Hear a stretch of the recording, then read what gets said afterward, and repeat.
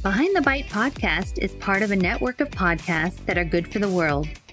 Check out podcasts like the Full of Shift podcast, After the First Marriage podcast, and Eating Recovery Academy over at practiceofthepractice.com/network. Welcome to Behind the Bite podcast.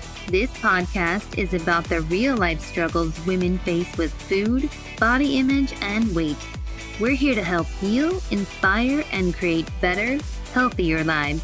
Welcome. Well, hello, everyone. As I've mentioned in my past podcast, I really do read and appreciate messages and DMs from listeners. And I make decisions about topics and guests for the show based on your feedback and comments. And as I've also mentioned before, one of the motivations I had for starting this podcast was to bring a mix of guests who could bring both the personal and professional perspectives. I really do feel that there's nothing quite so impactful as hearing someone else's personal story and being able to relate to something that they said. And my hope is that by hearing what they say, maybe it'll help motivate you to seek treatment, stay in treatment, feel less alone, or, really instill hope that you too can achieve recovery, which is why I am so very excited for today's show. Not that I'm not excited for every show, because I am, but today came about in quite a unique way that I was really not expecting. So it was about a month ago when I was going through my DMs and I came across a message from someone who said they were a longtime listener who had achieved recovery. And we messaged a bit back and forth, and now she's here to share her inspiring story. Lauren is 33 and she was born and raised in New Jersey. And after a lifetime of struggling with an eating disorder, going through numerous treatments and many relapses, she can now say she's fully recovered. And she hopes to lead by example and show others that they too can reach full recovery no matter how long or how much they've struggled. I'm really excited to bring her on. Well, Lauren, welcome to the show. Excited to have you here as a listener and now a guest. So always excited when someone reaches out and we DM, and now here you are on the podcast. So just curious, what made you reach out and DM me and want to share your story? Yeah. First of all, very happy to be on the other side of a podcast, not just the listener. Basically, I have recently gotten to a place where I feel fully in recovery. And your podcast was one of the ones that really emphasized that you could fully recover. I think for a long time, I had believed I was always going to be slightly disordered. That the eating disorder was never going to go away. And I DM'd you because I was just recently just feeling like the weight of the eating disorder is gone. And I did not think that was possible. Well, and I'm so glad to hear that because, that is something I reiterate, maybe I think sometimes too much on the podcast. Gosh, people are going to sick of hearing that. But I think people do need to hear that. And I don't think it can be said enough. And I'm wondering, before you did get to this place, how much did you hold on to that? I'm never going to fully get into recovery. I honestly think I held on to it up until only in the last couple months. I think I just had heard from so many people you're always gonna have that the voice, the eating disorder voice is always gonna be there, and that's what I've noticed the biggest change in is that I don't have the eating disorder voice. I'm able to, you know, live my life and I don't feel that constant nagging voice telling me I have to follow all these rules because I had every rule and it's just so nice to not have that anymore. Well, it's such a relief, and I know that personally, how that feels. And I know we're kind of starting at the end of your Yeah. journey with Ed or your eating disorder. So I guess kind of going back for listeners, kind of going, well, okay, so you're there, but like, Yeah, right. would you Because mind like kind of, if it's oh, okay, totally. like sharing your story and like, how did this all start for you? Like, when did your eating disorder start, or when did you even realize you had one? Yeah. Um, that's a great question because I know I've listened to a lot of people share their recovery, and I would hear them say like what I just said and be like, "Yeah, good for you. When's it gonna be my turn?" Um, but for me, I don't have any memory without an eating disorder. The story my family always refers back to is I was 5 years old.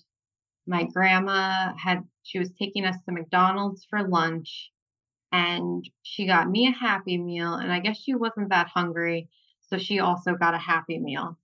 And I'm 5 years old, very upset because I don't want this cashier at McDonald's thinking I'm gonna eat 2 Happy Meals. And, I threw a fit and I had my grandma tell this lady like, "Oh, one's for her sister at home," because I was just so concerned with, like, what this stranger thought of my eating habits. Um, and it kinda had from there, it just really just got worse over the years. In my family, my dad is in a larger body, and even people in the family were very critical of his weight. Um, it was made pretty clear that they wanted him to lose weight. There were always comments at the dinner table. Um, just it made me uncomfortable at a young age, being like, well, I don't want to, receive that type of criticism either. We would go out in public, and people are cruel. you know, they they stare, make faces, and I just took it very personal, even though it was directed at my dad. Like, I love my dad, and his weight never bothered me. It was people's reaction to his weight. And I think that really just, fueled into I was already an anxious kid, sensitive. I had like all the traits for, fueling an eating disorder. My oldest sister also had an eating disorder. So it was just an environment where, eating disorders could possibly happen. Um, and then it wasn't until high school when I started like engaging in behaviors like binging. Um, I severely abused exercise. Um, then I didn't first enter therapy until I was 17. Um, And then from there, the binging just kind of took over. And with the binging, I almost became agoraphobic, that I wouldn't want to leave the house because I was convinced everyone knew I was a binge eater and could see it. And um, I've always been in like, a straight size body, but I was convinced that like, because I'm binge eating, people are going to stare at me, and then when you go so long without leaving the house, it's just like then you become afraid of leaving the house. So for a while, I didn't leave the house like months at a time. And that gives you a lot of time to just focus on your eating disorder. So, um, do you mind if I yeah, ask, like, when you went into therapy, was that for an eating disorder or was that for other things? Like, because I often hear, and even for myself, like, I didn't even realize I had an eating disorder. I just thought I was a bad diet or I wasn't doing things with food right. So I'm wondering for you, did that even cross your mind, or was it for something else that you went into therapy for? I think I always knew I had an eating disorder. My sister's about 9 years older than me, and it was talked about hers, and I knew I was doing similar things. Um, so when I went to therapy the first time, it was actually because I was on the track team, and the coach recommended if I wanted to stay on the team, I needed to go to see a therapist. Did you know why at the time? Like, Yeah, I knew they were concerned. okay. So was it in hindsight you realized you were over exercising and why you were doing that? Or was it more of like, oh, I'm just being active and I'm being quote unquote healthy?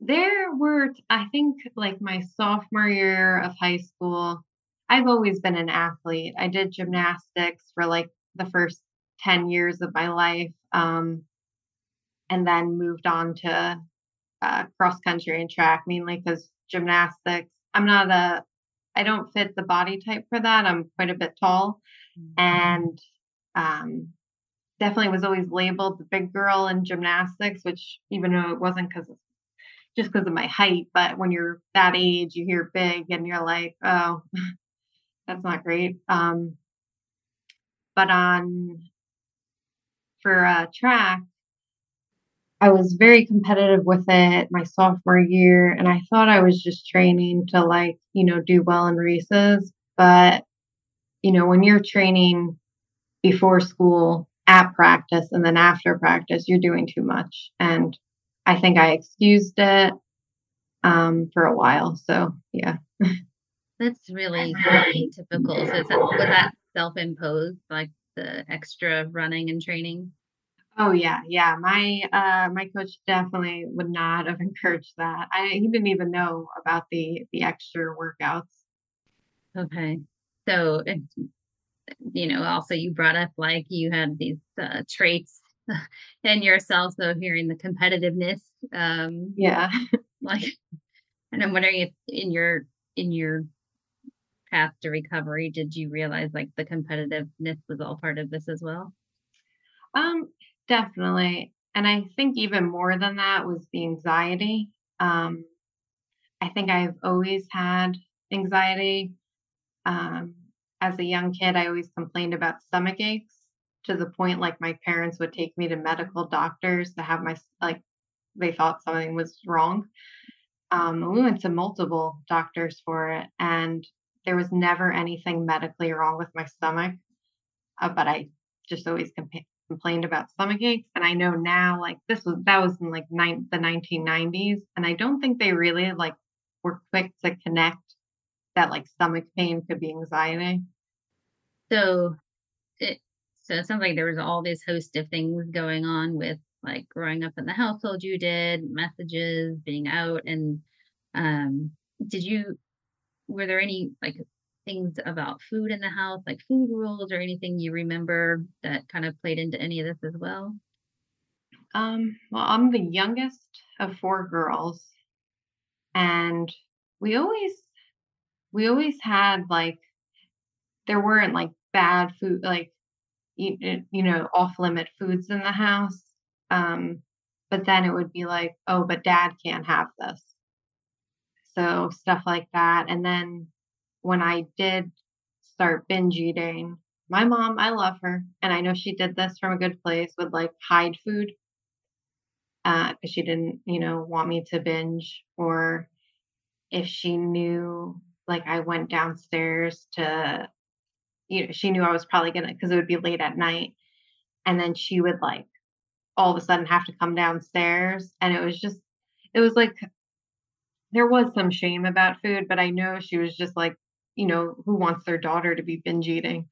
So, So did how did she know you were binge eating? Was it something that she like um, you shared with her or I had shared with her, and I think it was also obvious sometimes, when she would buy something like, say, she bought a cake mix, and another thing with like, I did feel a lot of shame immediately about binging. So, like, instead of baking the cake, because that would create a smell in the house, I would just eat, the batter. And then she'd be like, where'd that cake mix go that I was going to use? And it was embarrassing. Like, yeah. that's really common though. It's the hiding of the food or the eating of the food, and I'm wondering, did you ever engage in other behaviors like that, like hiding in your room or eating it outside Uh, of the house or your car? yeah, no, all the above. I definitely did a lot of, secret eating. because for years, I didn't even really eat meals. It was either I was binging or I wasn't eating.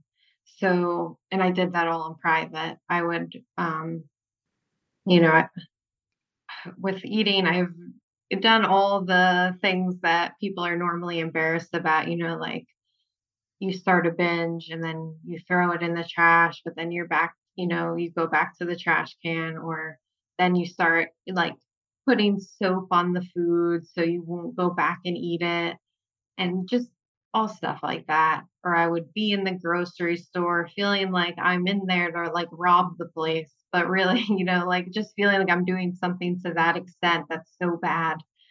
Um, and just feeling like everyone in there knows, and then I just didn't wanna go to the store anymore. So so you shared with your mom, like, kinda going back to that, like, "Okay, I'm doing this behavior, then she's hiding the food," so, um, it sounds like you had this awareness she's trying to help you not engage in the behavior, but what was the result of that?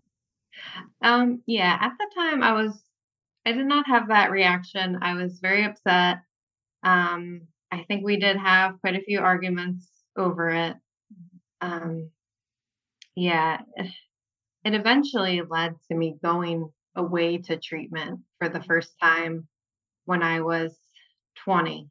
I went to, like, a residential treatment center just because I felt like I could not stop engaging in the behaviors. So was this because I know you shared just so we can go back so people kinda get a sense of this, so it sounds like you went to therapy at 17, the coach kinda encouraged you, and then, um, you got to this point where you were wanting to be, like, agoraphobic and stay home, like, Yeah. so at 17, did therapy help you at all with any of the eating?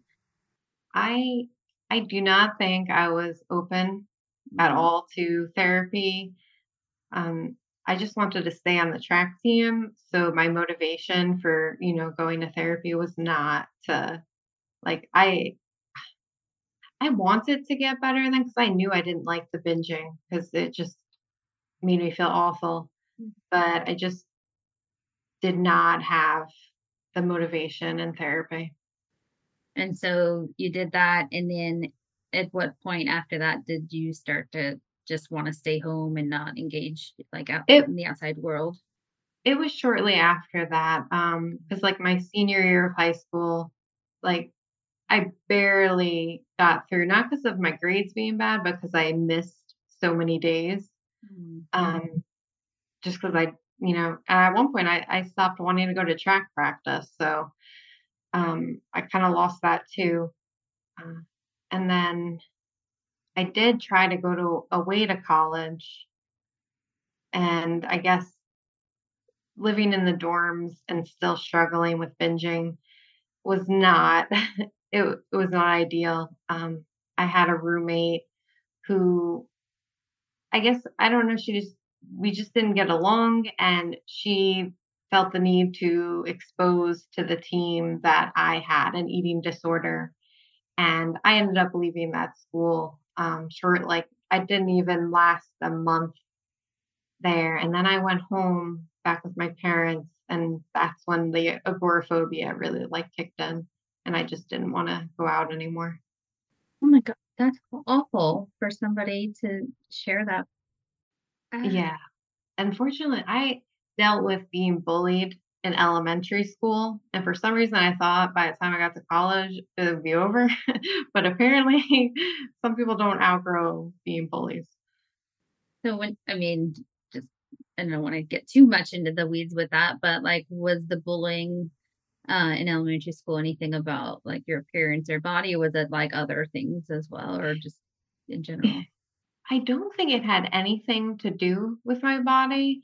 My mom always says it's because 'cause I'm easy to cry and that the Mm, bullies like to, pick on somebody who is gonna give the reaction I guess they're looking for. right. Um, yeah, I was just I've always been I'm a sensitive adult, so I've always been that way. Which is a great thing, but I do think that, again, that's part of, the makeup of people who have eating disorders is very empathic and sensitive to emotions, and um a lot of times that gets shut down when you're a kid too, or used against you, and so that's part of, I think, why it's the setup for having an eating disorder is you just want to, you know, shut down or just quiet that part of you, and it's a great part of you, but Yeah, I don't know if that was a part that you felt like you needed to kind of just not have out in the open so much. right. And I'm so sorry that that happened to you in college. Yeah, so you end up back home and you're wanting to really isolate, and then it sounds Yeah, like it just got worse.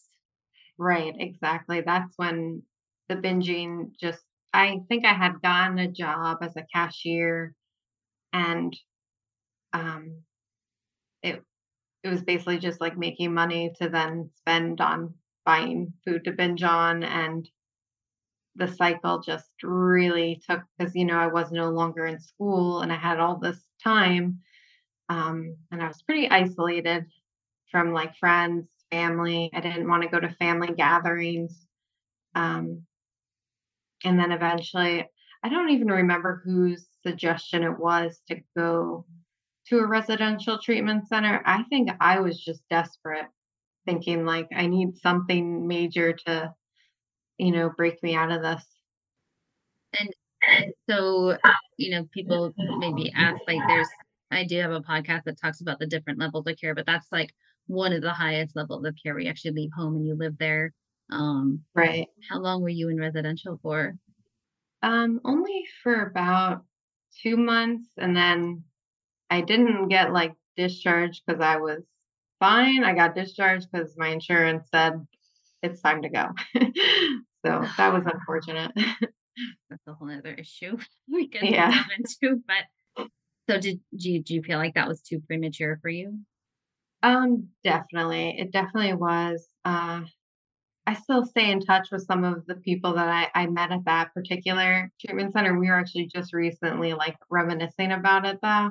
And it wasn't exactly the greatest experience just because hopefully treatment centers have improved. That was in 2010. So yeah, hopefully they've gotten better because I went to one where it was like at breakfast, if you wanted a banana, you could only have half of a banana because that's the serving size. And it was just it was it was interesting. I think I left there with some new rules and habits that weren't the greatest. So you get discharged, you come home, and what happens? Um, I certainly was not in recovery. Yeah. This is where like my 20s get a little blurry just because I feel like a lot happened. Because I did go to like a few other treatment centers, I think at least two other that were residential, and then like a couple intensive outpatient programs. Um, I did have two like hospital stays. Um, and then yeah, tried different therapists. I still kept seeing the one that I saw when I was 17. I saw him on and off for like years.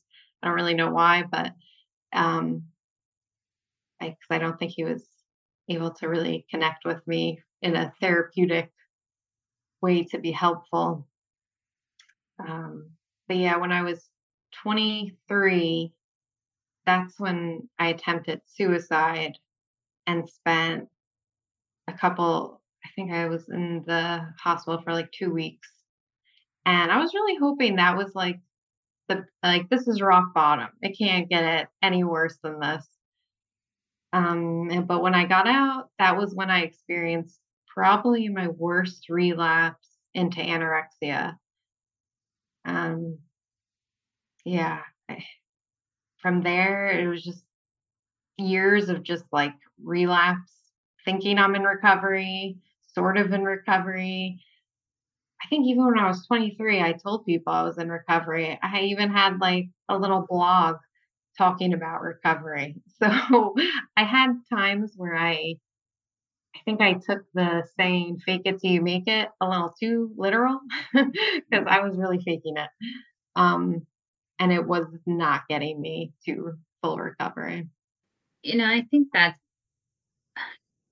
unfortunately very common. Like, and I'm wondering, again, I kind of just want to go back to the you being in the hospital for suicidal attempt.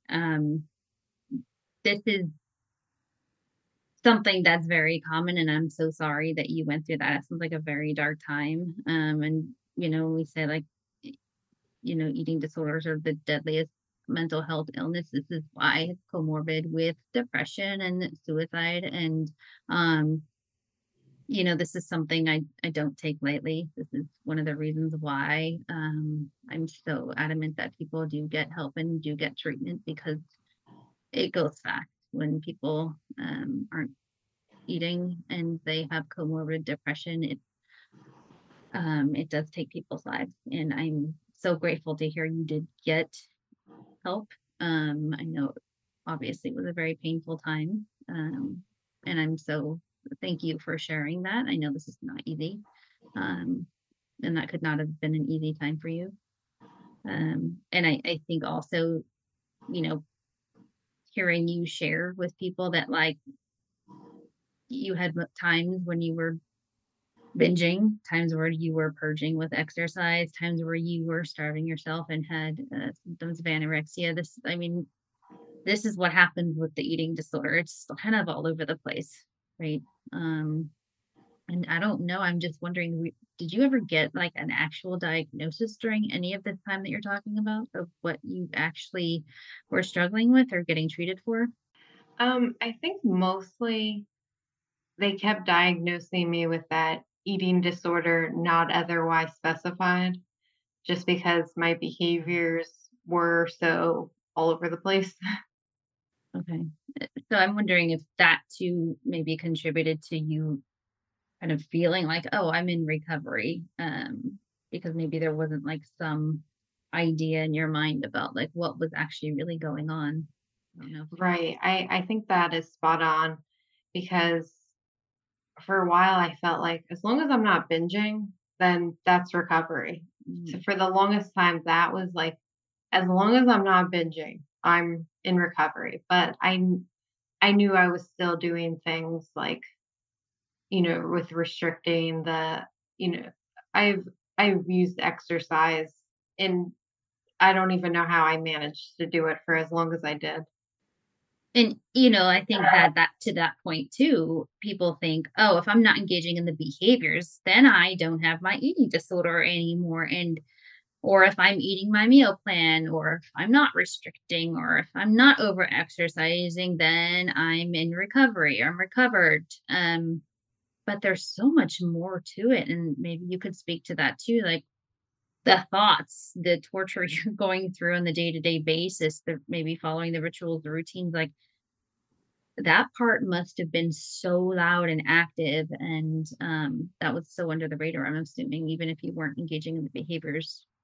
Right, because there were times when I think the people around me thought I was doing well and in recovery, but I knew that from the second I woke up, like when my alarm went off, it was like someone set a stopwatch and was like, "Go." Like, you have to do, like, all these I had, like, rituals essentially of what I had to do in the day with exercise, with, it almost in a way OCD, like you need to walk up and down the stairs a certain amount of times. You need to do this like at this exact same time every day, like to the second I had it. And I might have looked like I was really busy and productive, but really I was, you know, anxious and feeling very overwhelmed all the time and still not eating enough.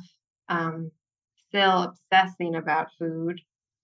um, I think when I learned like how to do a meal plan, I took that and kind of did not use it in a helpful way. I more like obsessively meal planned, and that meal plan was like cement. Like it cannot be changed. If someone called me and was like, "Want to go get dinner?" I'd be like, "No, in my meal plan, dinner is this." and there was just no flexibility. I put a lot of pressure on myself to, accomplish, these some of the things didn't even really they weren't going to accomplish anything, but I felt better if I did them. I don't know if that makes sense, but yeah. Yeah, and I'm sure people listening out there who are either in the throes of it right now or who have been can completely understand. And I know it's hard for people who don't have an eating disorder or who never have to understand what that is. And I think that's part of it. It's that it's so easy to fake it, like you said, or to pretend like, oh, I'm fine, because if you don't understand it, you don't understand it. And so it is a Yeah. very isolating and very secretive illness. It's very lonely. And I don't know if that's part of it for you too. Like, did you feel kind of alone in this? Oh, definitely. From uh just from when I left high school and didn't continue with college, I really lost touch with most of my friends. I'm lucky to have a few that have stuck through me through everything. So that's been, I'm glad I'm not completely alone. But it does still feel like, because even with my good friends that I do have, I wouldn't even feel comfortable hanging out with them because I knew I was still, you know, in my eating disorder and just uncomfortable being around people or going places.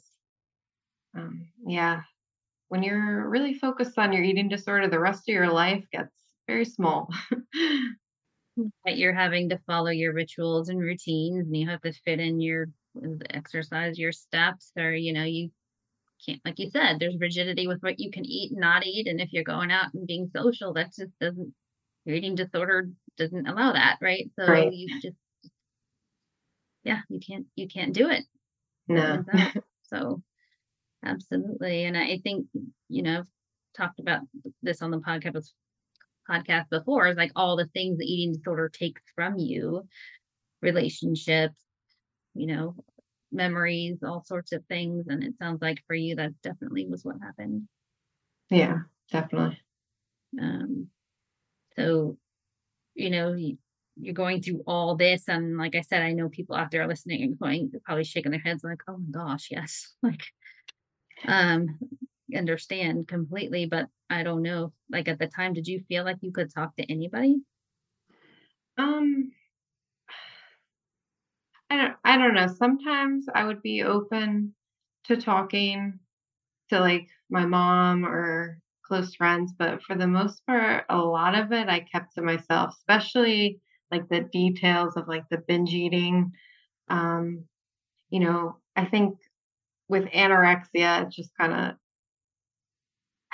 I don't know if it's easier to talk about, but I know for me, I struggled the most with binge eating. And that just had so much like shame attached to it that, I'd be at the grocery store and just like wanting someone to just take my cart and be like, why don't you just go home? Like, you don't have to do this anymore. It was almost like I was waiting for someone to give me permission that, like, get off the treadmill, get out of the grocery store. None of this is necessary. But I don't know. I guess in the end, I had to be the one to get myself to stop. Well, I mean, I think that's the hard part, right? You have an illness. Yeah. Um, right? So, I mean, going from all of that, like, how did you eventually get to like where you're at now? Because like people are probably going, okay, so like, yeah, how? How does that Yeah. happen? Right? That's the hard part. Yeah, right. I totally get that. Um, I certainly don't wanna discourage anyone from going to treatment from my one, less than ideal experience, because honestly, I think it took the combination of everything I did. I don't think any of it was, a waste. I think all the therapy, all the different interventions I went through, um, I think it eventually did help me. I also listened to a lot of podcasts. I definitely was a big podcast listener. I don't know, I found them helpful. Um, and then honestly now I'm 33 now, so you kind of get to a point where you're really just tired of it. Because basically my whole life, my whole over 30 years of my life, I felt like I had, this problem with food. Um, and I think I just really got tired of it. And I slowly started making changes, um, with some help of therapy. And then I wasn't, when COVID happened, then I don't think I did much therapy during that time. But COVID actually, as awful as it was, kind of helped me a little bit, because I had gotten so uncomfortable with food that I didn't like to have like more than a day or two worth of food in the house because I was so scared I would binge. And obviously during COVID, stores had like limited hours or were closed or, you didn't really want to be going multiple times a week. So I kind of just from that exposed myself to like, here, you're going to have a couple weeks worth of food in the house. And it actually went well. I think sometimes we underestimate like what we're actually capable of doing. I think I assumed that I would never be able to, have food or certain foods in the house without being, tempted to binge or obsessively think about that food all day. Um, I think just by challenging myself to do those things, I got just stronger and, then slowly started. This did not happen overnight. I don't feel um, the way I feel now, just like instant. It took, I want to say, a good three 3 years probably, um, and it's only been just recent that like I feel the thoughts are gone. Well, and that is so interesting because, um, during COVID, we saw such an uptick in eating disorders and eating disorder behaviors. And so, like, for you to say, like, the opposite happened, it's so Yeah, different. Um, but I guess you were coming into COVID with the eating disorder, like, rampant. So, I mean, right. right, it just you just had a different experience. But, um, I often hear that from people. They ask me, patients will say, oh my gosh, like I can't imagine the eating disorder thoughts going away. And, I try to explain it the best I can, but I'm wondering for you, like, was there like a day where you just were like, oh gosh, I call it, is it, it's just gone? Or like, what was that experience like where you were like, oh, wait, Yeah. Because I want to say in the last year has been when I've like started to let go of all those little lingering bits of the disorder. I can't even think of a good example, but just not having any food rules. I don't have any fear foods. And I've just consistently have been eating enough. And that can really make you feel better if you do it consistently. And I think it was, I don't even really know what made me like have the aha moment, but it was like an aha moment. I was just like, wow, like I just like, I don't know, I'm not thinking. I think it was the fact that I don't think about food all day mm, because that's how I used to be like everything, even being in a relationship with somebody, I would be with that person and like I would just be so eager to like leave because I would want to go either exercise or buy food.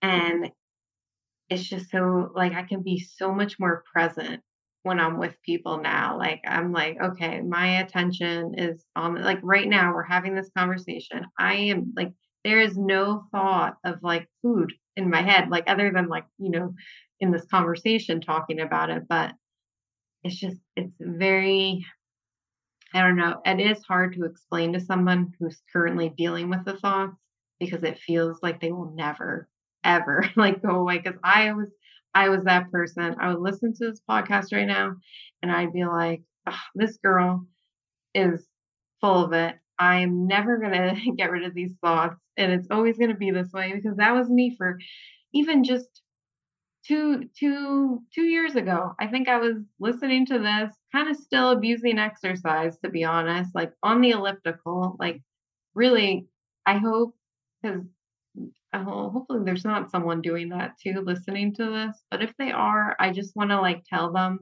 like, "You can get off the elliptical.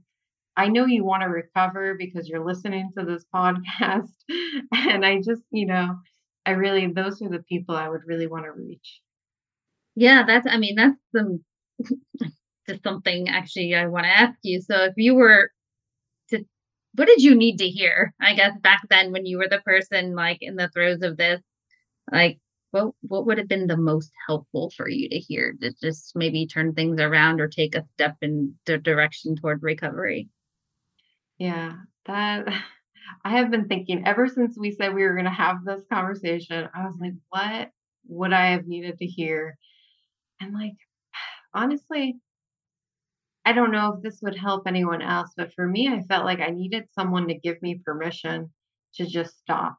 Like, you don't have to do this. Like, ask yourself, what is the end goal of doing this? Because that's what I started asking myself, like, what am I trying to accomplish? I didn't even have a goal weight anymore because I know for a lot it's to reach some number on the scale. I didn't even have that anymore. So I was like, what am I it just started to really feel like a waste of time to, keep giving time into the disorder. Were there things that kept you from like maybe moving in that direction? I know a lot of people say, "Oh gosh, I'm so scared of like never reaching that goal," or "I'm so convinced that I can only be happy if I like do reach whatever goals in my mind," or like I don't know if there's was anything like that for you that you felt like kept you from fully reaching recovery or even thinking that like those things were actually real? Yeah, I think for me, a lot of the eating disorder itself had become so like habitual that I didn't know what life was going to look like without it. Mm. Because I didn't, it wasn't like I had a childhood I could go back to and be like, oh, remember when I was that kid and didn't care about what people thought of what I ate. I never had that to go back to, which in a way, I guess took the pressure of what my recovery could look like because it's just what it is now. I wasn't trying to go back to anything. But I think I was like, I'll be honest, like the body changes definitely made me nervous because that's something that people talk about in recovery. Like a lot of times it involves your weight changing. And I grew up in a family where weight is definitely talked about. It's very common that if someone in the family sees somebody they haven't seen in a while, they will comment on their weight. So I think that's why I started to avoid um, family gatherings just because I did not want the weight comments. Um, so I think that made me nervous. Um, but now, to be honest, I'm not going to say I feel like 100% comfortable in my body, but I actually feel more comfortable in it than I did when I had the eating disorder. So it's definitely on the, improvement. Well, and I don't know if that's partially because when you were in the eating disorder, you were so hyper fixated on body checking and like Mm. so fixated on and like making you more hyper vigilant about every part of your body. I don't know if that went away. Yeah, no, I really try to be mindful of stuff like that because I know I think it was on one of your podcasts talking about how subtle some of our body checking can be. It can just be like, and I think I'm kind of in a place now where I'm like, what is just a quirk of mine that I do? And what is like the leftover of the disorder? It's kind of trying to figure out, what is just Lauren and just making sure that nothing disordered has kind of stuck around. Those are, I mean, it's good you're asking yourself these things, like, Yeah. right? Um, because I think people do wonder, like, am I fully recovered? Is it coming back? And you know, anyone listening, I think that's normal.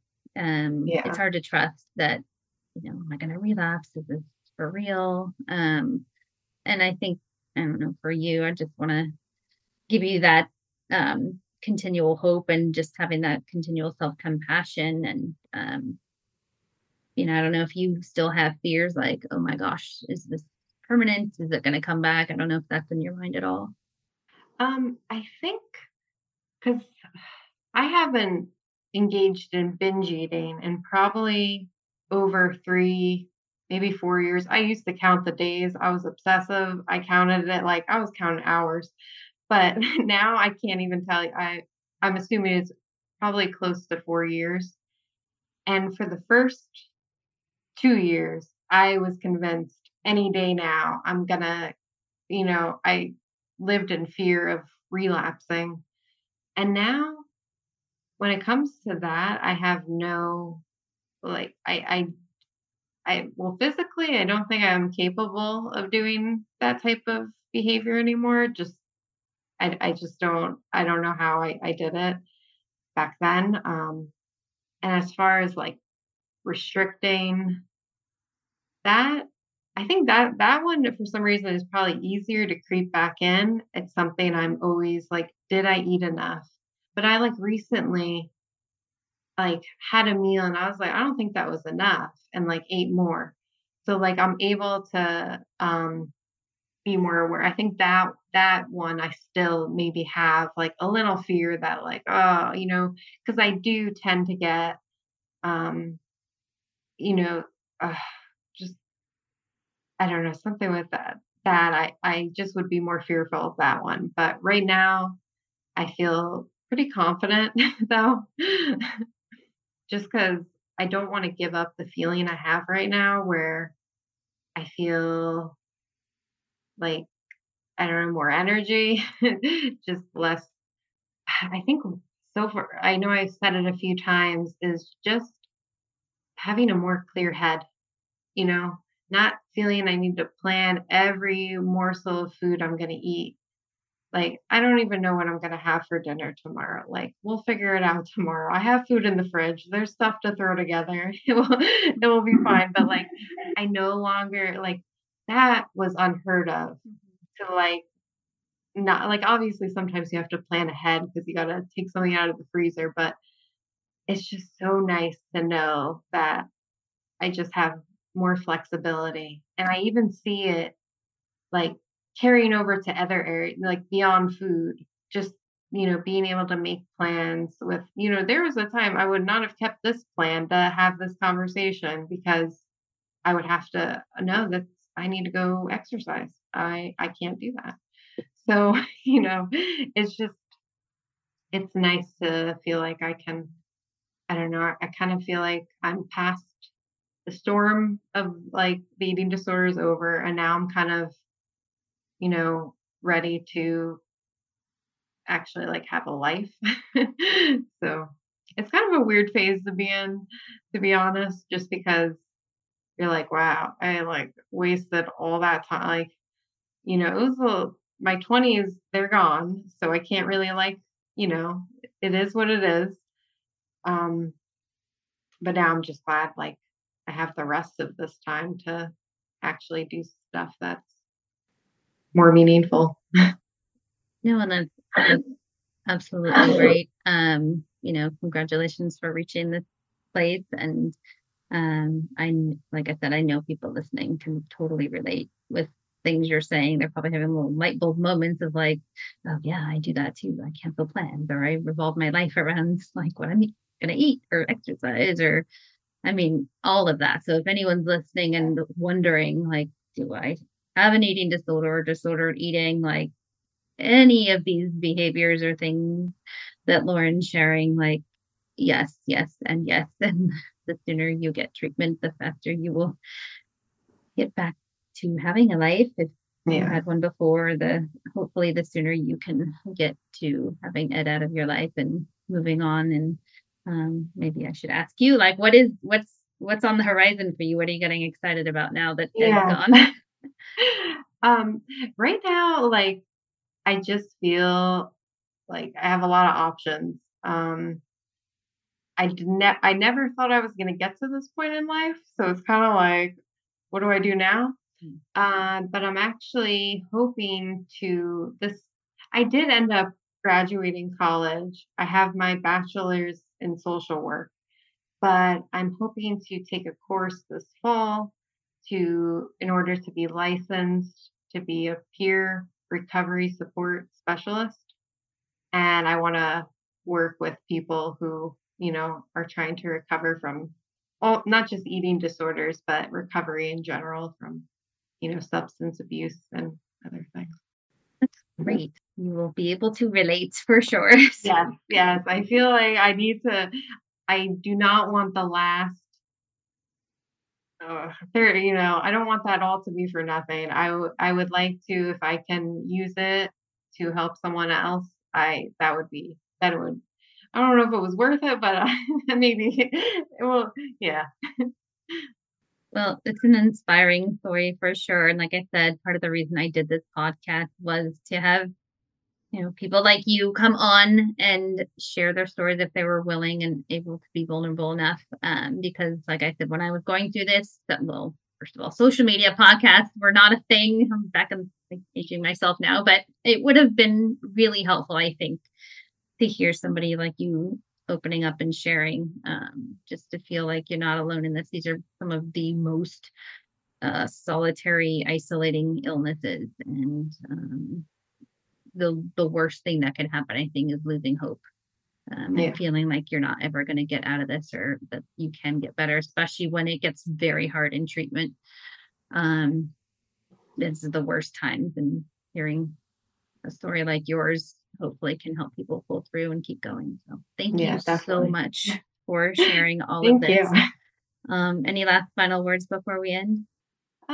I guess just, again, to that person who maybe is wanting to roll their eyes or think that, you know, it's not going to work for them or it'll never happen. Honestly, I think it could happen for anybody. It took me, pretty much my whole life to get here. So, like, if the time is discouraging you, just, keep going. I really think anyone can, recover fully.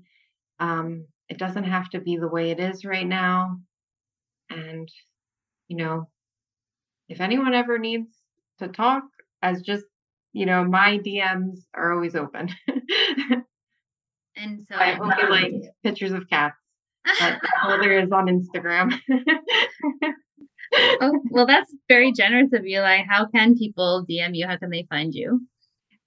Just on Instagram. I don't really post much other than you'll see there's cat pictures. So if you want like a cleanser from all the stuff in social media, there's just me and my cats. But yeah, my handle on there is just lore.n.rome. Awesome. We will have that in the show notes for you all. So, Great. Lauren, thank you so, so much. So inspiring. Thank you. Thank you.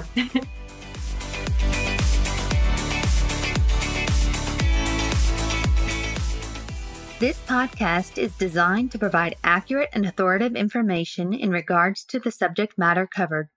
It is given with the understanding that neither the host, the publisher, or the guest are rendering legal, accounting, clinical, or any other professional information. If you want a professional, you should find one.